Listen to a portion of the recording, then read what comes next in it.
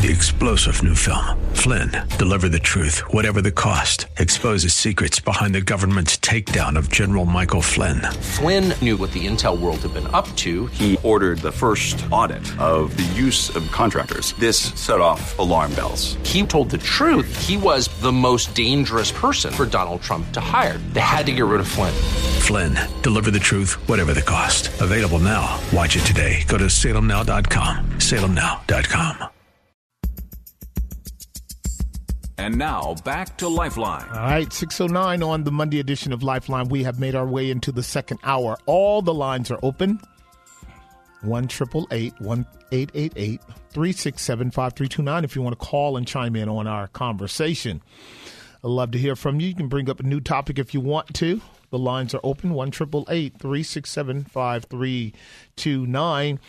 I was thinking about, as we are, addressing the different kind of spiritual and social and political struggles and challenges we have in America and Europe, uniquely speaking, and as important as they are, because really it's all about shaping the way we think.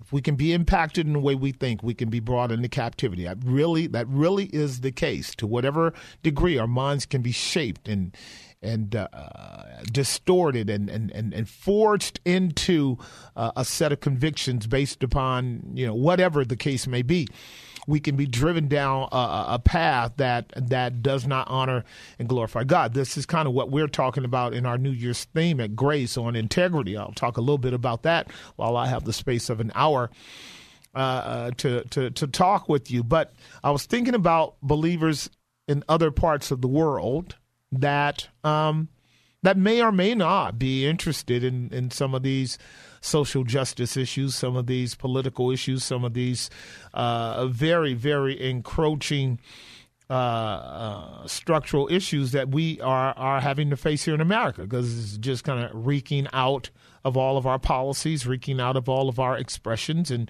you hear it in the media every day.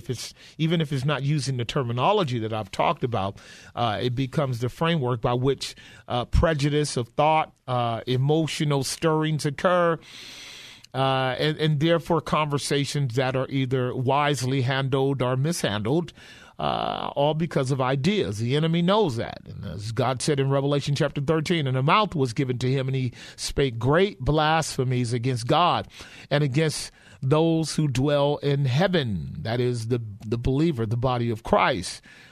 He speaks great blasphemies against the things of God, and it does have impact in people's lives. This is why you have so many people responding in so many kind of autocratic, individualistic ways that are way outside of what we know is truly the norm. But here's what I thought about. I thought about how our brothers and sisters in different countries that are, fairly listed as being the most dangerous states in the world, dangerous countries in the world. I'm quoting from an article that I had pulled up a couple weeks ago on this subject matter that speaks to the different countries, and I'll just share them while I'm waiting for you to call, and you can pray for them, because they need praying for. We often don't think about them, but we should. We should think about them. During the World Watch List 2019 reporting period, in the top 50 countries, I'm quoting, total of 1,266 churches or Christian buildings were attacked. That's in 2019. In 50 countries, 1,266 churches or Christian buildings were attacked. 2,635 Christians were detained without trial. That's 2,600 Christians somewhere in the world were detained without trial, arrested, sentenced, and then imprisoned. And 4,136 Christians were killed for their faith-related causes.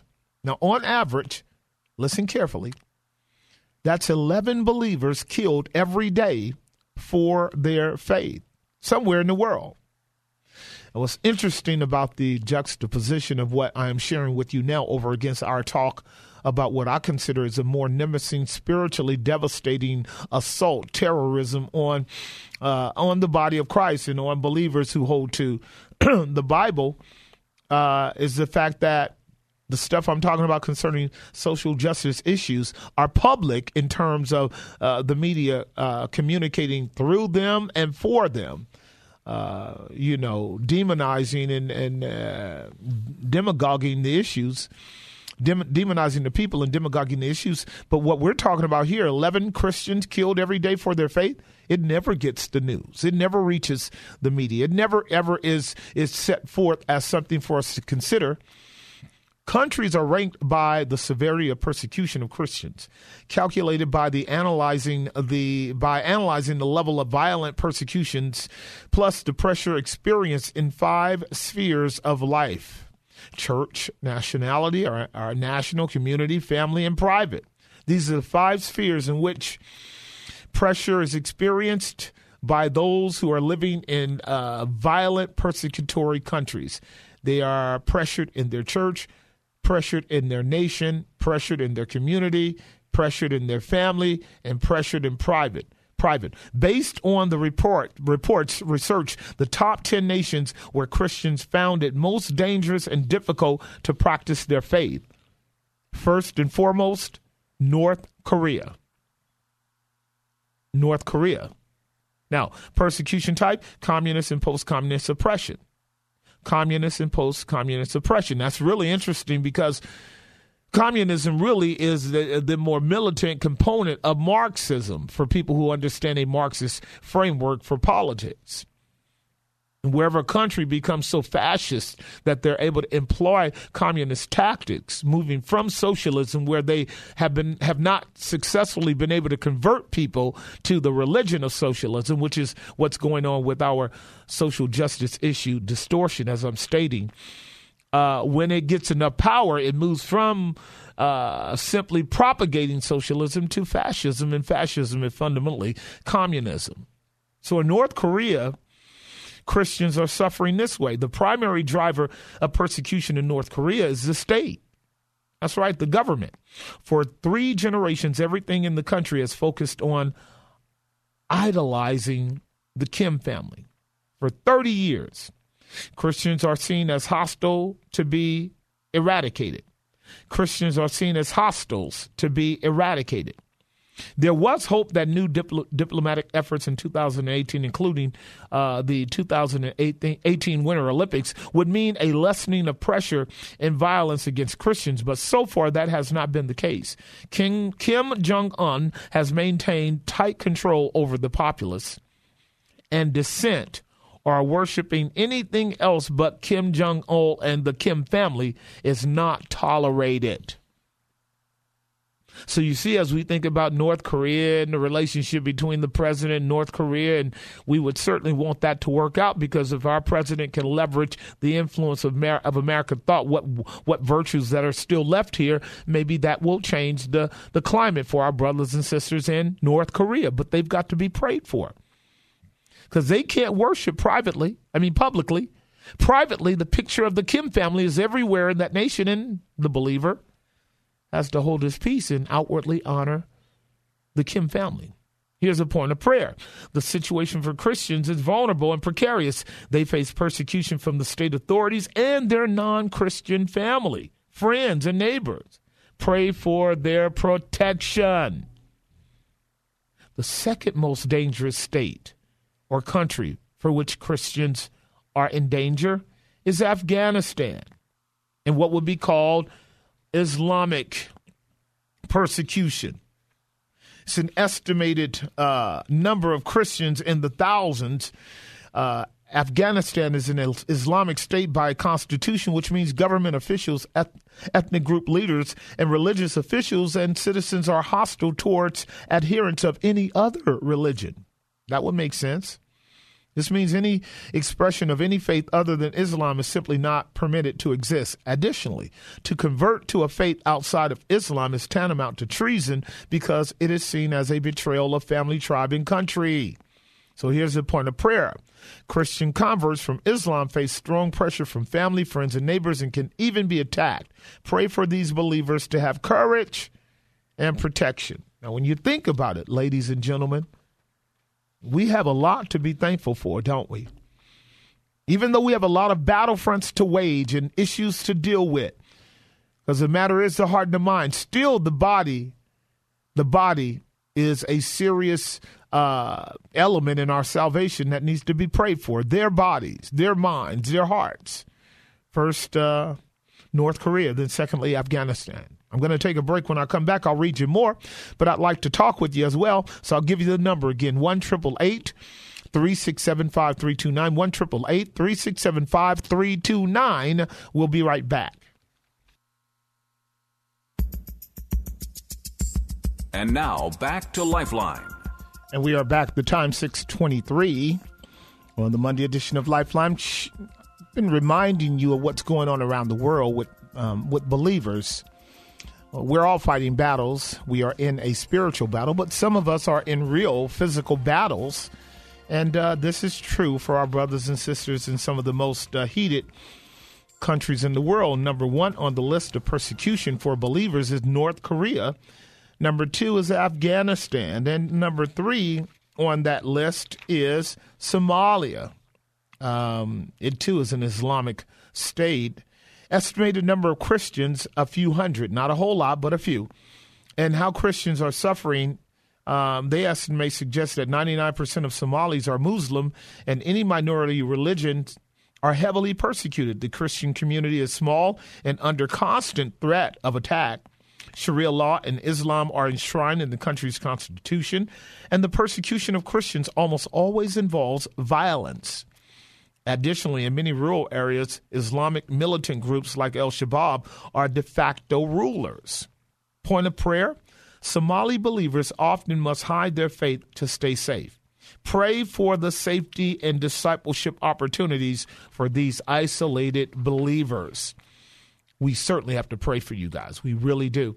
How Christians are suffering after the ouster of former dictator Muammar Gaddafi. Libya plunged into chaos and anarchy, which has enabled various Islamic militant groups to control parts of the country. Converts to Christianity face abuse and violence for their decision to follow Christ. Libya is also home to many migrant workers who have been attacked, sexually assaulted, and detained, which can be even worse if it is discovered they are believers.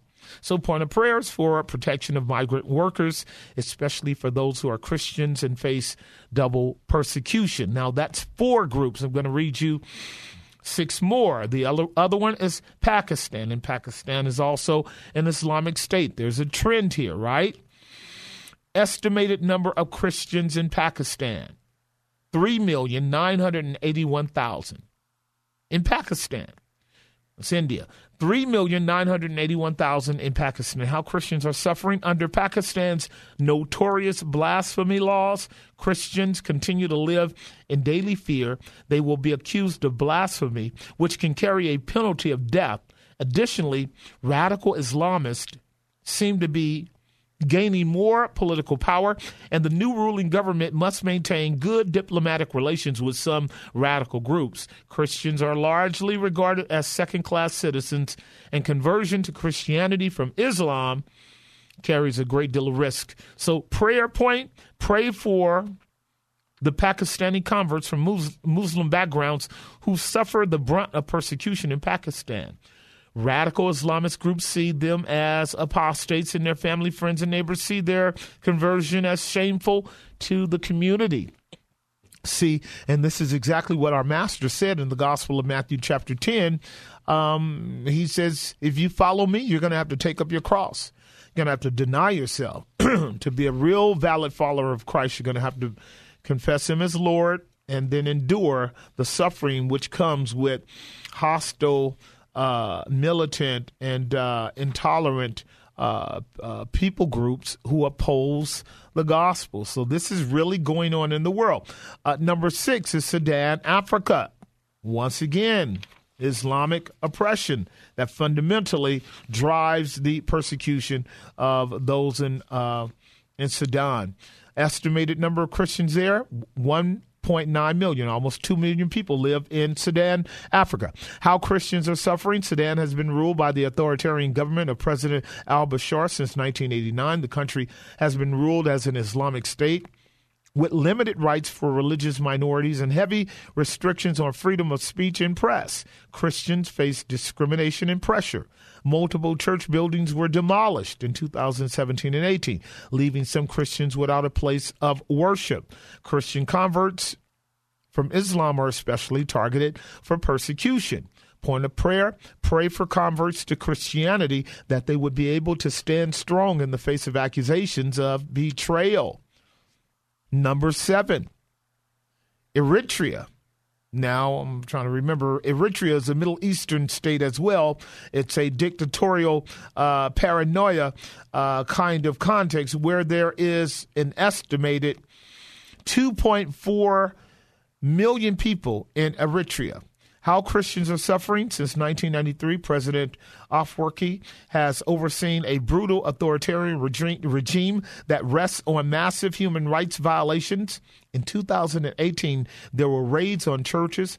Hundreds of Christians were imprisoned in inhumane conditions. Additionally, there are estimates that other Christians are currently in Eritrea's vast prison network, but no one knows how many there are or if they are still alive. Point of prayer. Thousands of believers have been imprisoned in Eritrea over the last decade. Pray for endurance for brothers and sisters detained in horrific conditions and ask God to give them perseverance in their faith. Absolutely. By the way, when we talk about faith being a gift of God given to the believer, we're not making the assertion that that faith does not have to be cultivated, nurtured, strengthened, and sustained by the Spirit of God. Otherwise, prayer would be irrelevant in the context of faith. But your faith and mine definitely has to be sustained by someone praying for us praying for ourselves, we praying for one another, and pursuing God by his word in order to be able to stand against the wiles of the devil. Our faith can shrivel, our faith can weaken, our faith can diminish, and our faith can even die if our faith is not sustained by the living God himself. Yemen is the other one in the Middle East. Is Islamic oppression. There's estimated only but a few thousand because Yemen has been a hotbed for removing any form of religion outside of Islam there for decades now. How Christians are suffering. An ongoing civil war in Yemen has created one of the worst humanitarian crises in recent memories. That's a big, sad story that's not really talked about in our media. And our government is complicit in it as well. In recent memory, making an already difficult nation for Christians even harder, the chaos of war has enabled radical groups to take control over some regions of Yemen, and they have increased persecution against believers. Even private worship is risky in some parts of the country. Converts to Christianity from Islam face additional persecution from family and society. It's the way it goes in the Middle East. And that's why your brothers and sisters have to be prayed for. The instability in Yemen has created a refugee, food, and health care crisis. So ask God to help provide food, clean water, and safety for the people of Yemen. Now, I've watched a number of the documentaries on Yemen, and I can tell you it is sad.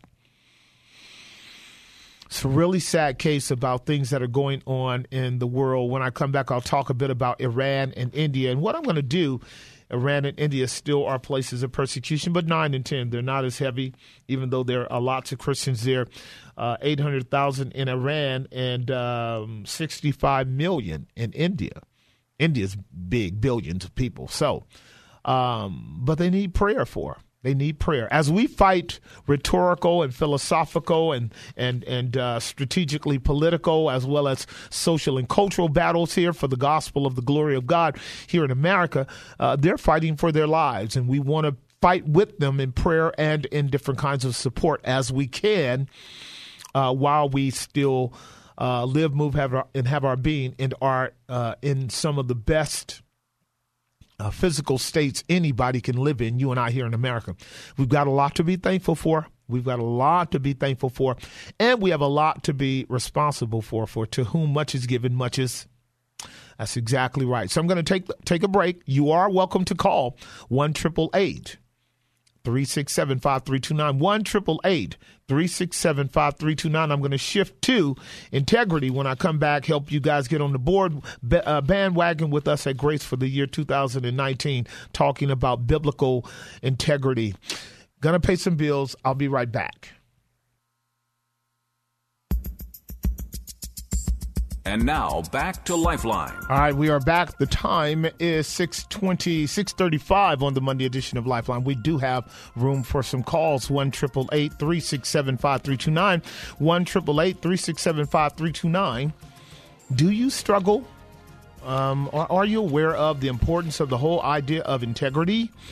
I know you've heard the word before, especially if you've been around my circles here recently. Every new year, we try to impose a unified thought at Grace for us to all kind of be on the same page about an aspect of our calling and growth as believers that will help us kind of strive together. And it's been working for years. Last year, we were on the principle of honor, 1 Peter chapter 2:17. Honor all men, love the brotherhood, fear God, and honor the king. It's kind of what Peter, by inspiration of the Spirit, was telling the believer to do.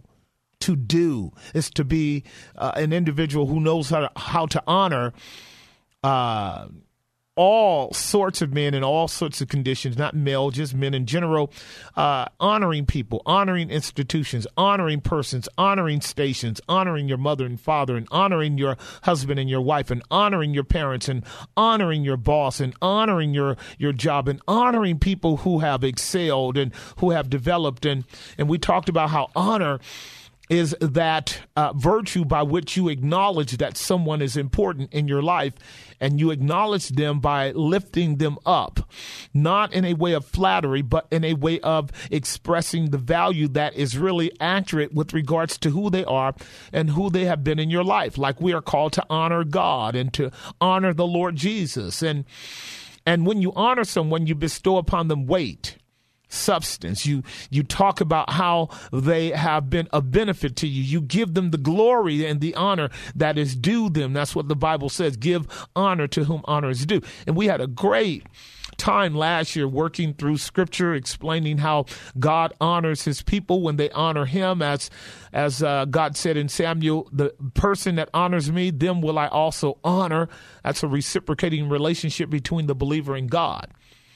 Well, this year, the Lord laid it very clearly on my heart to work through Proverbs 11:3, Part A. The integrity of the upright shall guide them.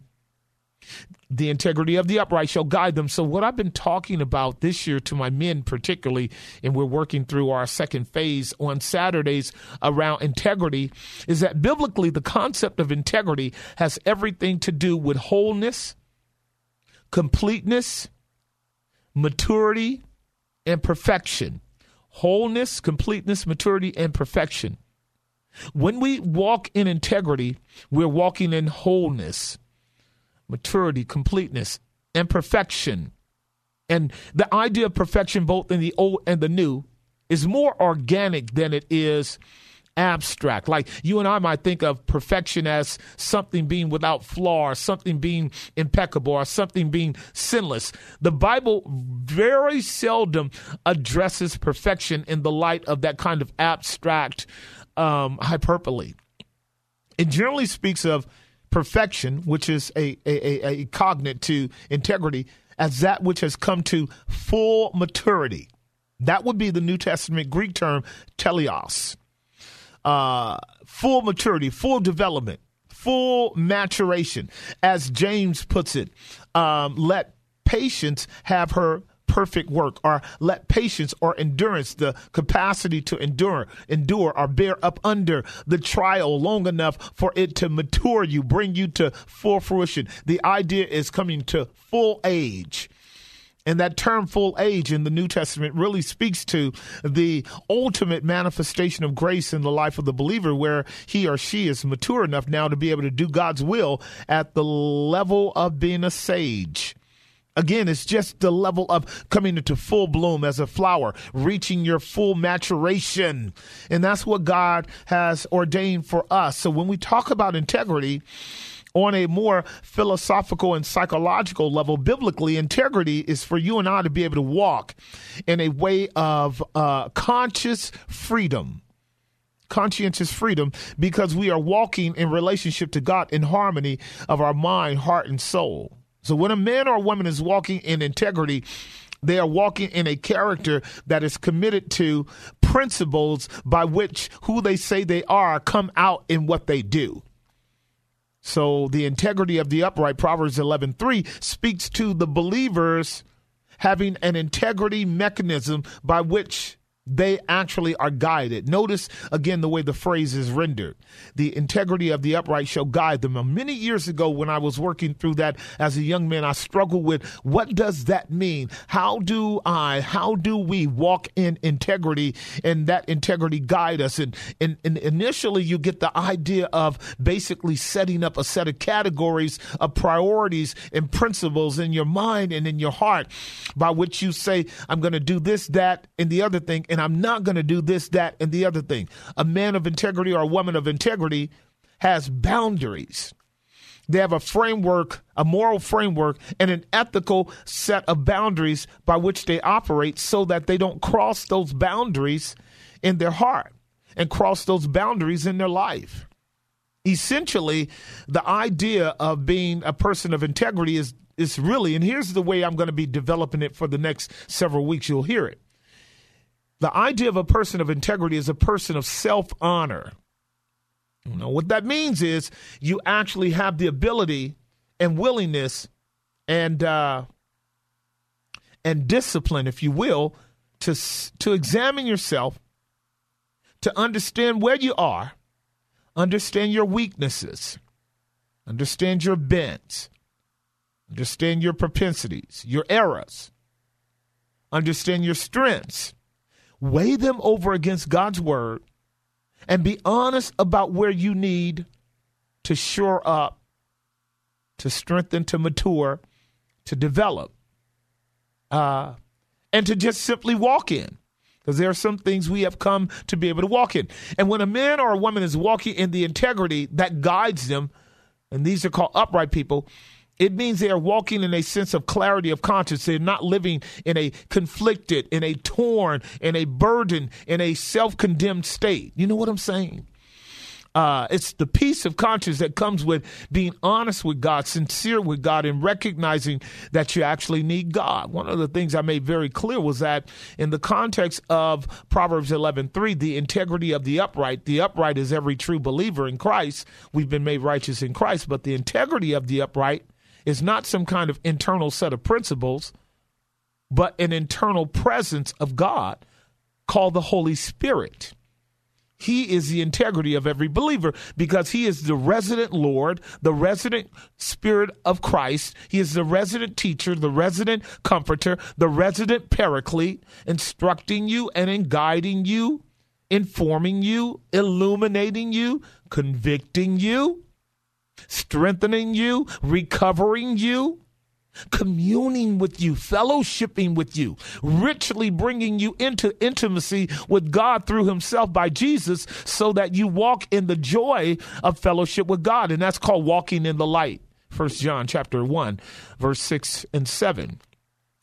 We have fellowship with the Father and his Son, Jesus Christ. We have fellowship with the Father and his Son, Jesus Christ, and the blood of Jesus Christ cleanses us from all sin. Meaning, as we talk about what it means to be people of integrity, as you will hear, this does not mean that you are people without sin, are persons without struggles, are persons without weaknesses, or persons without addictions, or persons without challenges.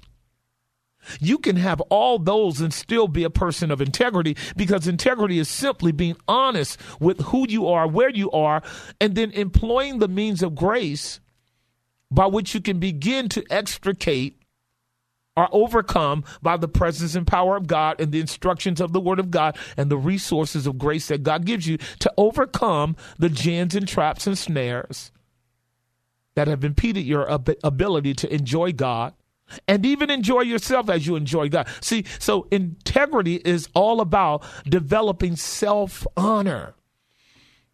As some of my brothers and sisters listening know, we have lived lives of self-affliction, self-torment, self-deprecation, self-struggle, self-destruction, and addictions and things like that, traps that have hindered us and impeded our ability to grow and flourish and develop and become all that God wants us to be. And certainly all that God wants us to be requires the intimacy of communion and fellowship with him through the Lord Jesus.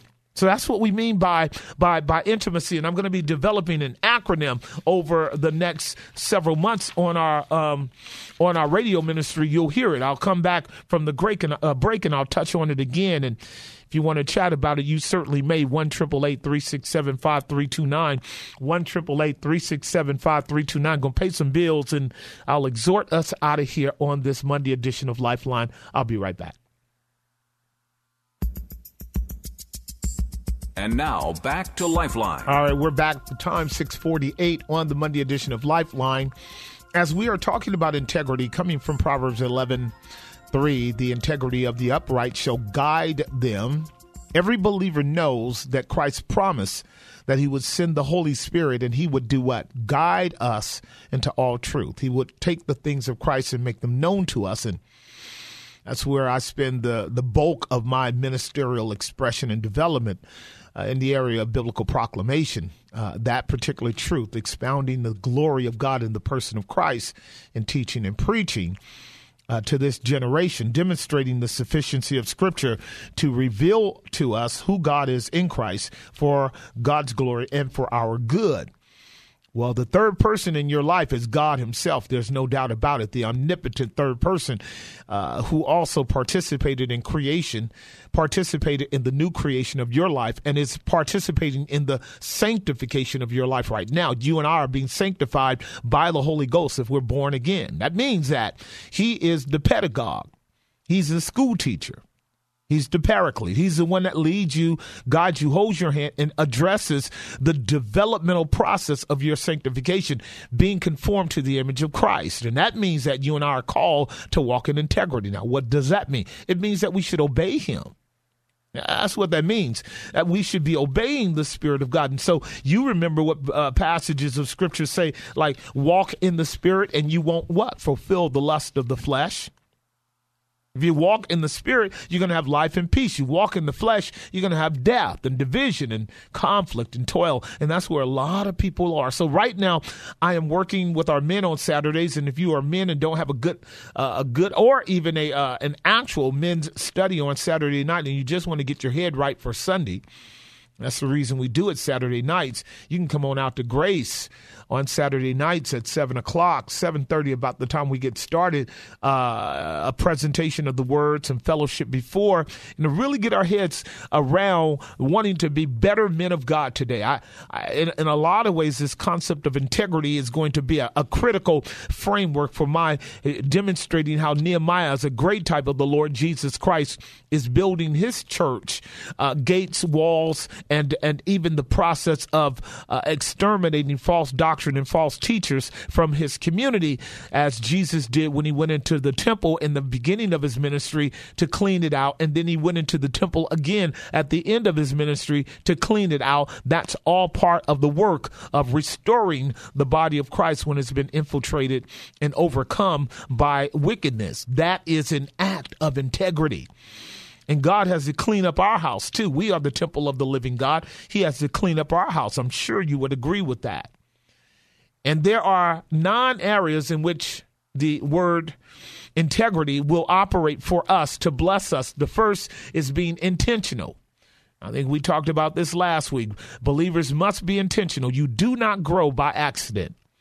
You don't overcome your weaknesses by osmosis. You don't advance in your walk by God by merely wanting to. You have to be intentional.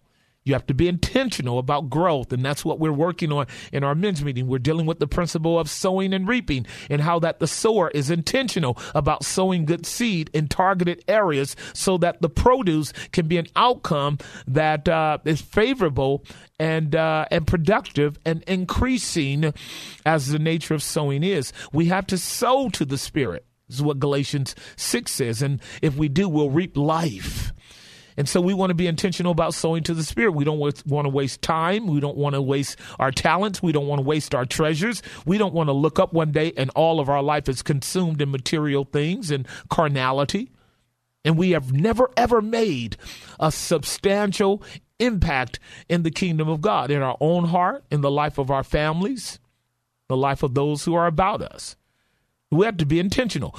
One of the most tragic things that will occur in the life of a man is he'll look up and he'll be 30, 40, 50, 60 years old. And if truth be told, he has made no significant contribution to the cause of Christ or the glory of God or the salvation of sinners or the sanctification of the saints or the people of God, because he has not been intentional. This is what I want you to be with regards to our gathering together in a couple of weeks in Valley Bible Church in Hercules. Intentional. Mark your calendars. Come on out and be with me as we unpack the Word of God. Valley Bible Church. Be intentional about being there on Friday. Be intentional about being there on Saturday. Make that a day where you are looking forward to the Spirit of God doing some work in our hearts around building up walls. The other letters, I is intentional, N is necessity, T is toughness, E is engagement. Let me deal with them briefly. Necessity, the non-negotiable practices that lead to growth. It's called a value system. The non-negotiable practices that lead to growth. It's a value system. What does that mean? That means that things can't easily come into your life and take you from a pattern that God has taught you is essential to your growth. That's Psalm 1, verses 1 through 4. Blessed is the man that walks not in the counsel of the ungodly, nor stands in the way of sinners, nor sits in the seat of the scornful. But his delight is in the law of the Lord, and in his law he meditates day and night. And he shall be like that tree that's planted by the rivers of water, that brings forth its fruits in its season. Its leaf also shall not wither. And don't you want to be known for this? That whatsoever you do shall prosper. Now, brethren, that is only one person, really, and that's the Lord Jesus. But you and I are in him as the branch is in the vine. So you and I are in Christ, and we can experience that dynamic if we look to him and walk in communion with him. That's called necessity. But you're going to have to make some choices. Here's another one, toughness. The decision that results in progress through cost. You know what's so hard about decisions as a believer? You got to let certain things go. There are going to be things in your life and mine, and when we weigh them out over against what we know is good, some things are just going to have to go. And a lot of times we don't want to let one thing go for another. This is the difficult cost, the tough decision that's necessary for you and I to actually advance in our walk. You're going to have to pay the price. Here's another word, engagement. So we've got I-N-T-E, engagement. You can't sit on the sideline and expect growth. You can't go to sleep and wake up if you haven't sown and expect growth. Engagement is the effort and involvement that clarifies my mission. I love this. One of the reasons why men are ambiguous and men are not clear and men are timid about matters of the kingdom is because God does not advance us in a deep confirmation, a profound confirmation of his will for our lives until we put one foot in front of the other. It always works like that. Until we step out in the fundamentals, God will not take us into the deep waters of his purpose and his grace for us until we can step out on the fundamental principles that he's called us to. That's what you and I are called to do. And that basically means that what you know to do, you do. And as you are learning to do what you know to do, God begins to add. To whom much is given, to him that hath, more shall be given, and to him that hath not, even that which he has shall be taken away. So we always are wanting to be concerned about the takeaway principle, because either God is adding to us or taking away based upon our interaction with him. It's called engagement, the effort and involvement that clarifies my mission. Like if you come on out on Saturday night, or you come on out in our walk to win a month from now, I guarantee you God will speak to you. I'll do one more.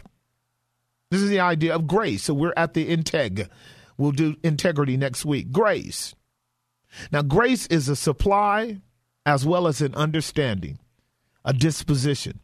You and I need grace both as a disposition of standing before God, acceptance before God, equipped before God. But we need the supply of grace, too, every day to keep us as we go on our way. Now, the supply of grace is what God gives us when we recognize that we don't have it within ourselves to do what God wants us to do.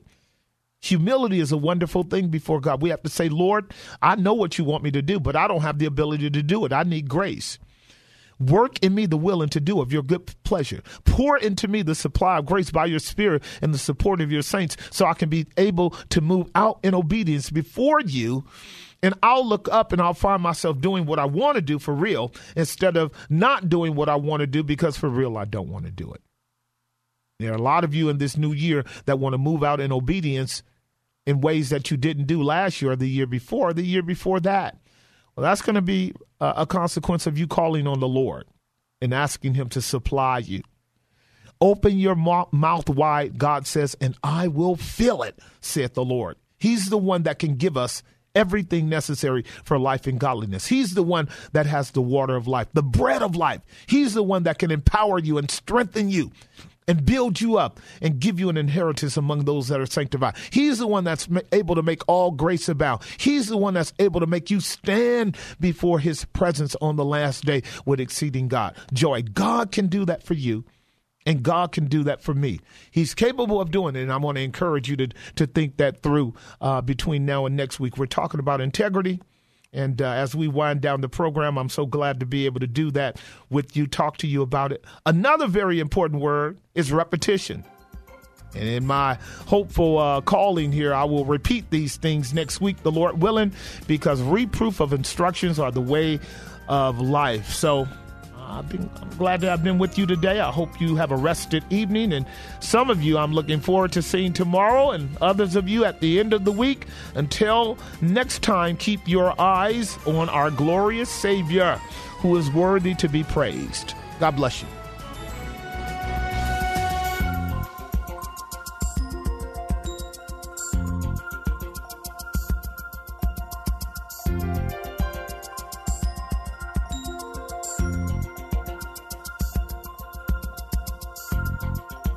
Opinions expressed in the preceding program do not necessarily represent the views of the ownership, staff, or management of KFAX. Copyright Salem Communications, all rights reserved.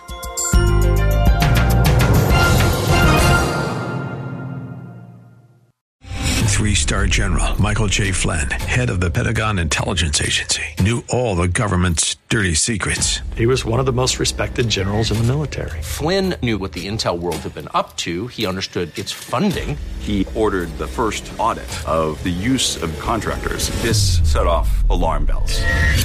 The explosive new documentary, Flynn, Deliver the Truth, Whatever the Cost, uncovers the facts behind this scandal. Flynn told the truth. He was the most dangerous person for Donald Trump to hire. I find out the worst enemy that I'm going to face in my life is right here in America. They took my assessment and they wanted me to change it. And I was like, I'm not changing it. They had to get rid of Flynn. With in-depth interviews, archival footage, and never-before-seen personal records of the man behind the headlines. I just felt like I was drowning. Flynn, Deliver the Truth, Whatever the Cost. Available now. Watch it today. Go to salemnow.com. salemnow.com.